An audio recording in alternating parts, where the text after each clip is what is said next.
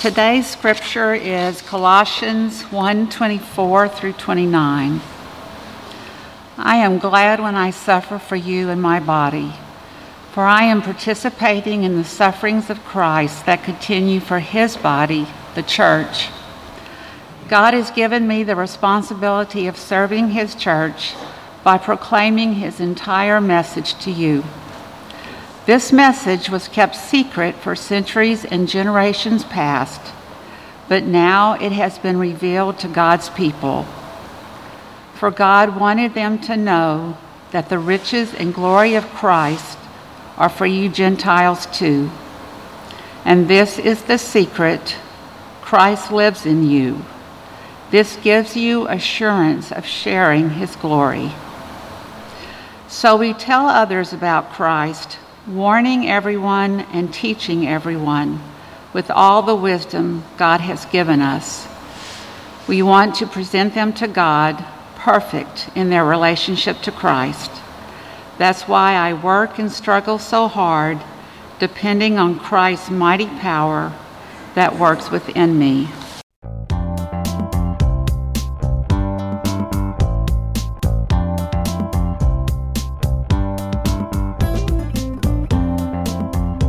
Thank you for downloading our podcast. Make sure you subscribe to get new ones every week. And don't forget to check out First United Methodist Sweetwater's website and social media. Now, here is Pastor Ryan Strebeck.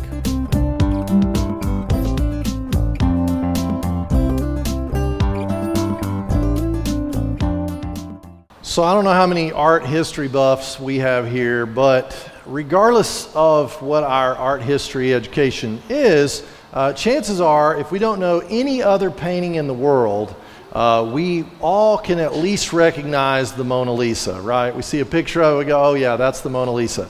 And we're usually seeing it on a television screen or something, and it just looks like an ordinary painting.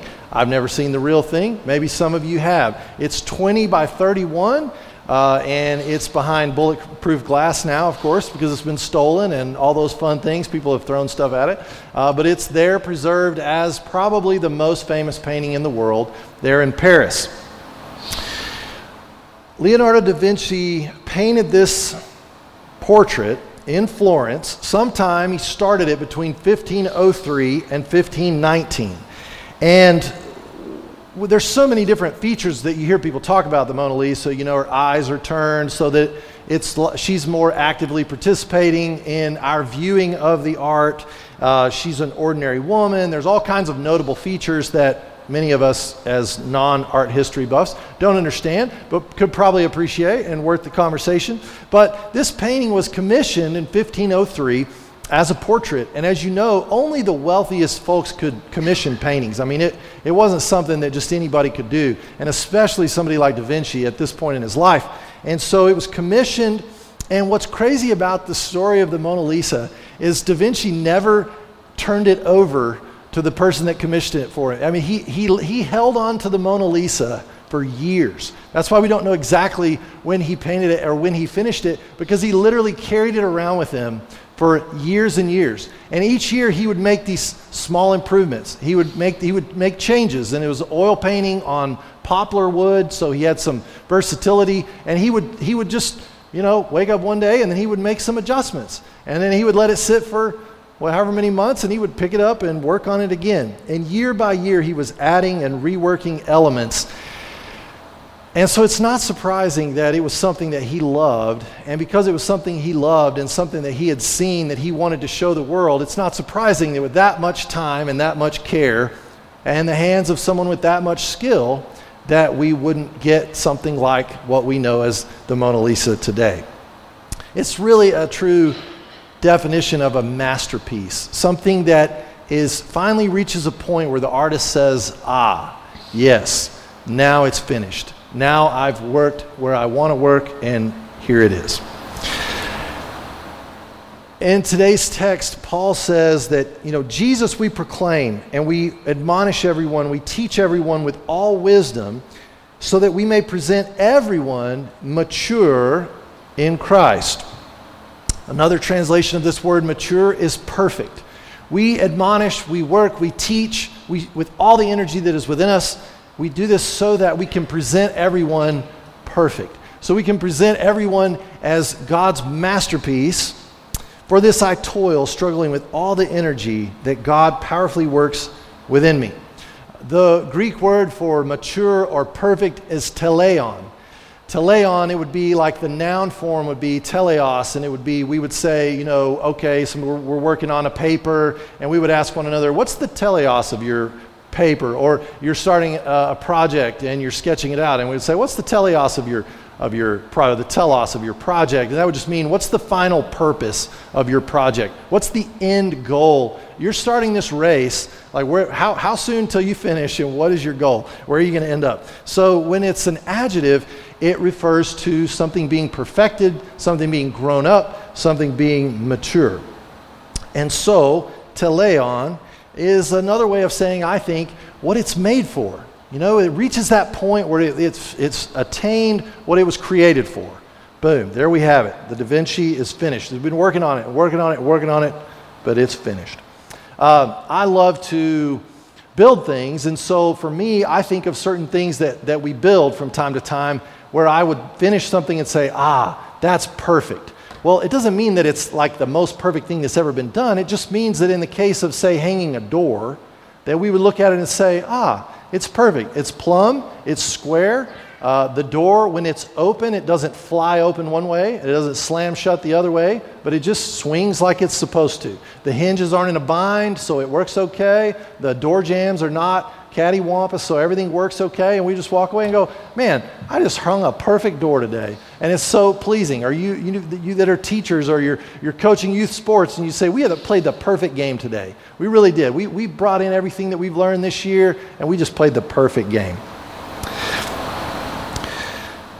There's a phrase that tries to pick up on what Paul is talking about. What Paul is saying he works his whole life to do, to present everyone in a certain way. The language that we use very often to describe this is Christian perfection. Especially as Methodists, we're used to hearing that. John Wesley was huge on this, Christian perfection. And so that's what we're going to talk about today. Simply defined, Christian perfection is the greatest commandment.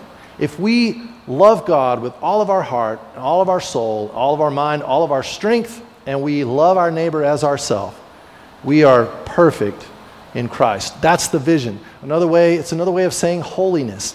It's not something that's just weird or foreign to us as Christians, but this is what we recognize, that when we're following Jesus, our goal, as Paul said, is to be imitators of God, imitators of Jesus. So when we move in that direction and we're headed there, we would say, perfect. Now, this is not a thing that's new or unique to Methodists by any means, but very often in the Methodist history, it was something that was made more, it was lifted up as something more prominent through the ages. People would say, gosh, why are we only preaching half the gospel? Why are we only telling people if you believe in Jesus, you can be saved of your sins and you don't have to spend eternity separated from God, so let's just do that, okay? And you believe, that's great, wonderful. All right, on to the next person. Who else can we find? And we go, yeah, but what's the rest? I mean, what is Paul saying he's struggling his whole life to present us mature for, if all there is just punching our ticket to heaven, and then that's good, we're good to go. So clearly there's more to the Christian life. Clearly when Jesus says this is the greatest commandment, to be so filled with love for God that our heart is full, our soul is full, our mind is full of love of God, our strength, we find it being spent on God, and then we begin to love our neighbors as we would hope to be loved. That's radical change. That doesn't just happen, and it doesn't happen without the power of the Spirit. So it's something that's been around forever, as long as Christ has been forming people in the church. But at different times it's been lifted up and exalted and appreciated, and then other times in the history of the church it's kind of been forgotten. And so I think we kind of live in a time where it's, if you look around and take a survey of American church culture, this is something that you don't see a whole lot of. There's an Anglican collect that we would say or pray from time to time. It would have been something that would have been in John and Charles Wesley's prayer book, as they were, credited with being the founders of Methodism. And the prayer goes like this, and I think it's even in our hymnal, and you'll recognize it. We pray it something like this a lot. And it is, O God, before whom all hearts are open, all desires known, and from whom no secrets are hid, the prayer is, would you cleanse the thoughts of our hearts by the inspiration of your Holy Spirit, that we may perfectly love you and worthily magnify your name. So there it is in the language, that we may perfectly love God. And of course it follows that we would perfectly love others. But at least if you're like me, when you hear the word perfection, Christian perfection, you automatically have a negative connotation. Anybody? Because when we hear perfectionism, we rightly go, no. We don't want, we've done enough damage in the name of perfectionism. You know, any other fellow perfectionists out there? I'm an oldest child. I live with a couple of oldest children, and it's a fight for us to just not live every day as though we can earn everything that we need in life. Because it's just, by golly, oldest, that's what we're going to do. And I know I got some others in here, perfectionists. We would say that we're perfectionists. Perfectionism seeks favor through flawless behavior. The lie and the rabbit trail of perfectionism is that we can do enough things in the right way that it will make everyone around us love us, that we won't have any adversity at work, that everything will go well just because we did everything right. And as you know, that's an exhausting way to live, and it actually doesn't work. It actually beats us up, it wears us out, and it doesn't take us where we want to go. So that's a whole nother thing in itself, but that's not what Christian perfection is. So in order to help us understand what Christian perfection is, I thought I'd take a minute and talk about what Christian perfection is not. Now remember, this is the bit where Jesus says this in the Sermon on the Mount. Be perfect as your heavenly Father is perfect. Okay? And he wouldn't tell us that or ask us that if it wasn't possible, if it wasn't real. He's not teasing us. He's not trying to set us up for failure. So, a couple of things that Christian perfection is not. And again, this would any time that Wesley talked about perfection, Christian perfection, he would always use some list like this to say, okay, this is not what we're talking about, so that we can see what we are. Christian perfection is not an absolute perfection. There is only one absolutely perfect being in the whole cosmos, and of course that would be the Father, the Son, and the Holy Spirit. That's perfection. That's absolute perfection. In whom there is no shifting shadow, there is no shadow at all, there's no darkness at all light in the triune God. So we know that's absolutely perfect. Clearly, we are not perfect like that, and we cannot be made perfect like that. We will be perfect in some sense like that in the next life, but we can't get there now. And so when the scripture writers tell us to, they quote the Old Testament and say, be holy as I am holy. God would say to us, be holy as I am holy. This means be holy. Of course, we can be holy in kind, but not in degree. And so that's what we're talking about. We talk about holiness, perfection. It's not an absolute perfection. So it's okay for us to just go ahead and eliminate from our vocabulary now. When we're talking about Christian perfection, we're talking about growing in Christ. We don't have to remind each other, well, I'm not perfect, but, okay, we get it. We all know we're not perfect. None of us are perfect, and none of us started there. None of us are, that we understand that we're not perfect, like absolutely. We get it. We know that. So that sometimes becomes a cop-out for us to be like, well, I don't know. I'm not perfect. I mean, I know I should have done something different, but I'm not perfect. And we all do that. But anyway, that's not the kind of perfection that we're talking about today. Christian perfection is not freedom from things like infirmities. We can still get sick. You can perfectly love God and perfectly love your neighbor, be totally sanctified in that way, and you can still get cancer. You can still get sick. This does not eliminate us from the hardships of life. Being perfectly sanctified and having perfect love for God and neighbor does not prevent us from being ignorant. We won't know everything just because we're loving God well and loving each other well. It doesn't automatically give us all knowledge about all things in all the world. So we're still going to have things that we miss. We're still going to make common mistakes. We're still going to miss math problems. It doesn't mean that we don't love God. It just means that we missed a math problem. So it doesn't make us statically perfect, but it's a kind of a perfection of the soul that truly makes us different, that makes our love grow, and it works within us, works from the inside out. It's all about grace. So Christian perfection does not eliminate the possibility of future sin. So it doesn't eliminate the possibility of temptation. We're going to be tempted just like anyone else when we've reached a state of Christian perfection. And then finally, Christian perfection is not a works righteousness. It is not something that we achieve by working harder, by doing more right, like in the sense that we're earning it. That's obviously not what is meant by this idea of holiness. So what is Christian perfection? What is holiness as we would come to understand it from a biblical perspective? Christian perfection is a state of perfect love. So when Jesus says, be perfect as your heavenly Father is perfect, if you look at the context, it's all about loving even our enemies, right? It's about when we can, and our strength is turning the other cheek when we get embarrassed and not letting that shame overtake us and not returning shame for shame. But instead, we make a strong response and we love even our enemies. That's the kind of perfection that love achieves that Jesus is talking about here. Christian perfection is the freedom not only from the guilt of sin, and we realize we've been saved and God has forgiven us, but also a freedom from the power of sin. The kind of sin that would weigh us down, have hold on us, that we would feel like we were just, not able to get free from. This kind of way of life it frees us from the power of sin by God's grace. Christian perfection, as we said, is loving God with all of our heart, our soul, our mind, and strength, loving our neighbor as ourself. Christian perfection is simply a gift of God's grace that we receive, and then we work it out.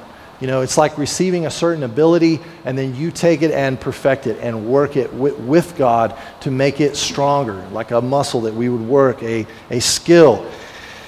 And that's how this works out. It's sometimes received gradually, sometimes instantaneously, usually a combination of both, and it's something that should be sought by everyone. All of us should be seeking God in this way, that we go, Lord, we sing, think of so many of our great hymns, right? Take time to be holy. Have thine own way, Lord. We just sang, right? I am the clay, you're the potter. Mold me and make me after your will. That's a vision of Christian perfection. That's what it looks like. Christian perfection is a renewal of our fallen nature. We talk all the time, rightly so, that we're born with original sin, and our dispositions and our intentions, our inclinations are evil from birth.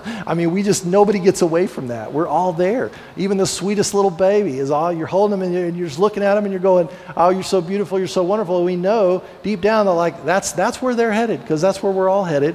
And so it requires this work of the Spirit to recover our fallen nature, to renew our fallen nature, and to change our very dispositions, changes our desires. It changes what we want. It changes how we go after what we want. It's real, deep life change. So this is kind of what Paul's talking about when he says, I'm working with all God's energy that God powerfully works within me. It's really the same word. It's the same Greek word that what God is working in us, and then what we're working over here. So it's like Paul is saying, I'm toiling with all God's energy that God powerfully energies within me, if we were to make that a verb. That's the same word. It's God is working, and we join the work. We step in, and we become co-laborers. We become co-workers in God's grace, and it changes everything.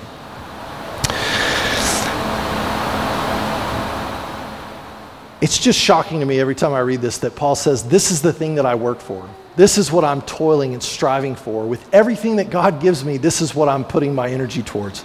And when we read Colossians 1, 28 and 29, one of the great things about this, though, I think another tendency, we hear about loving God with all of our heart, soul, mind, and strength. We think about Christian perfection, and we think sometimes, well, that's for those Navy SEAL Christians. That's for those spiritually elite people. That's for those people that they just always want to go to the prayer vigil. They always want to do this stuff. They show up at everything. They just open their mouth and they just speak wisdom. They never say a bad word about anybody. It's all this stuff. It's only those elite people. But really, Paul is interested in everybody. He uses the word everyone 3 times in those 2 short verses. Everyone. I work so that everyone will get everyone. He has in mind everyone. This is not a spiritual elite. This is a reachable goal for every single Christian. This is a mission. This is a ministry. This is a way of life for every single Christian. It's not for the clergy. It's not for the choir directors. It's for everybody. This is our goal. This is our whole hope, is to be transformed in this way. And the great news in the fact that it is a daunting mission The great news is that it's not a solo mission, and it's not a dry, joyless mission. To be holy, to be made perfect in Christ is a joyful experience. And Paul knew that. And that's why he was willing to spend his life doing it. He's like, there's no better life than this right here. This gives us more life than we could ever find on our own. It is true freedom. If anyone is in Christ, Paul says in another place, they're a new creation. The old is gone and the new has come. And the pathways are endless for what that looks like in the world. And so it's almost as though when we welcome each other to worship, or we sit down to Bible study together, or we go visit someone in the hospital, or we call a friend on the phone, it's like we're greeting them in the name of Jesus. And what is implied is that I am on a journey to be made perfect, mature in Christ. You're on a journey to be made perfect, mature in Christ. Let's go there together. I need you and you need me. Thank you for encouraging me. Here we are together. It doesn't matter if you're 5 or 85, that we need each other in this work.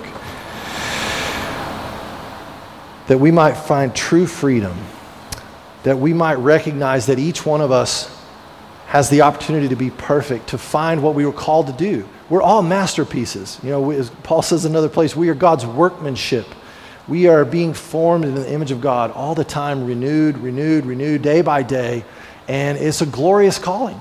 It is a glorious inheritance, a gift that we have received that we did not earn, but that we hold in our hands and we hold in our hearts. And we work it out, and it changes our lives, changes the lives of those around us. So we together, church, are works of art. We are being carried around by God like Da Vinci carried around the Mona Lisa. Just carrying it around, just working on it. We're giving energy, changing this, tweaking that, but it's the beautiful work of art that he will not let go of. And he carries, and one day God will deliver us in that perfect form. And we are on our way there together. Another great news piece of this is that we are not being formed in the image of God. We're not being set free. We're not being given new life just so that we can be full of joy. That's part of it. The other part is so that the world can see the beautiful art. That's why Da Vinci did it. It was so that the world could see something beautiful. And that's what God is up to. He has an interest in everybody knowing that he loves everybody. And so for those that don't know that yet, God is at work in the church to make us a light. That was the mission of God's people forever, a light to the Gentiles. And so that's exactly what Paul sums it up. He says, hey, we are working. This has been the mission for ages and ages, and it's finally revealed in Jesus Christ. And here's the big reveal. Here's the mystery. Christ in y'all. Christ in us, the hope of glory. And that is worth, Paul says, spending everything. So, as we wrap up this morning, I just think that this is Paul's way of saying that we have to begin with the end in mind.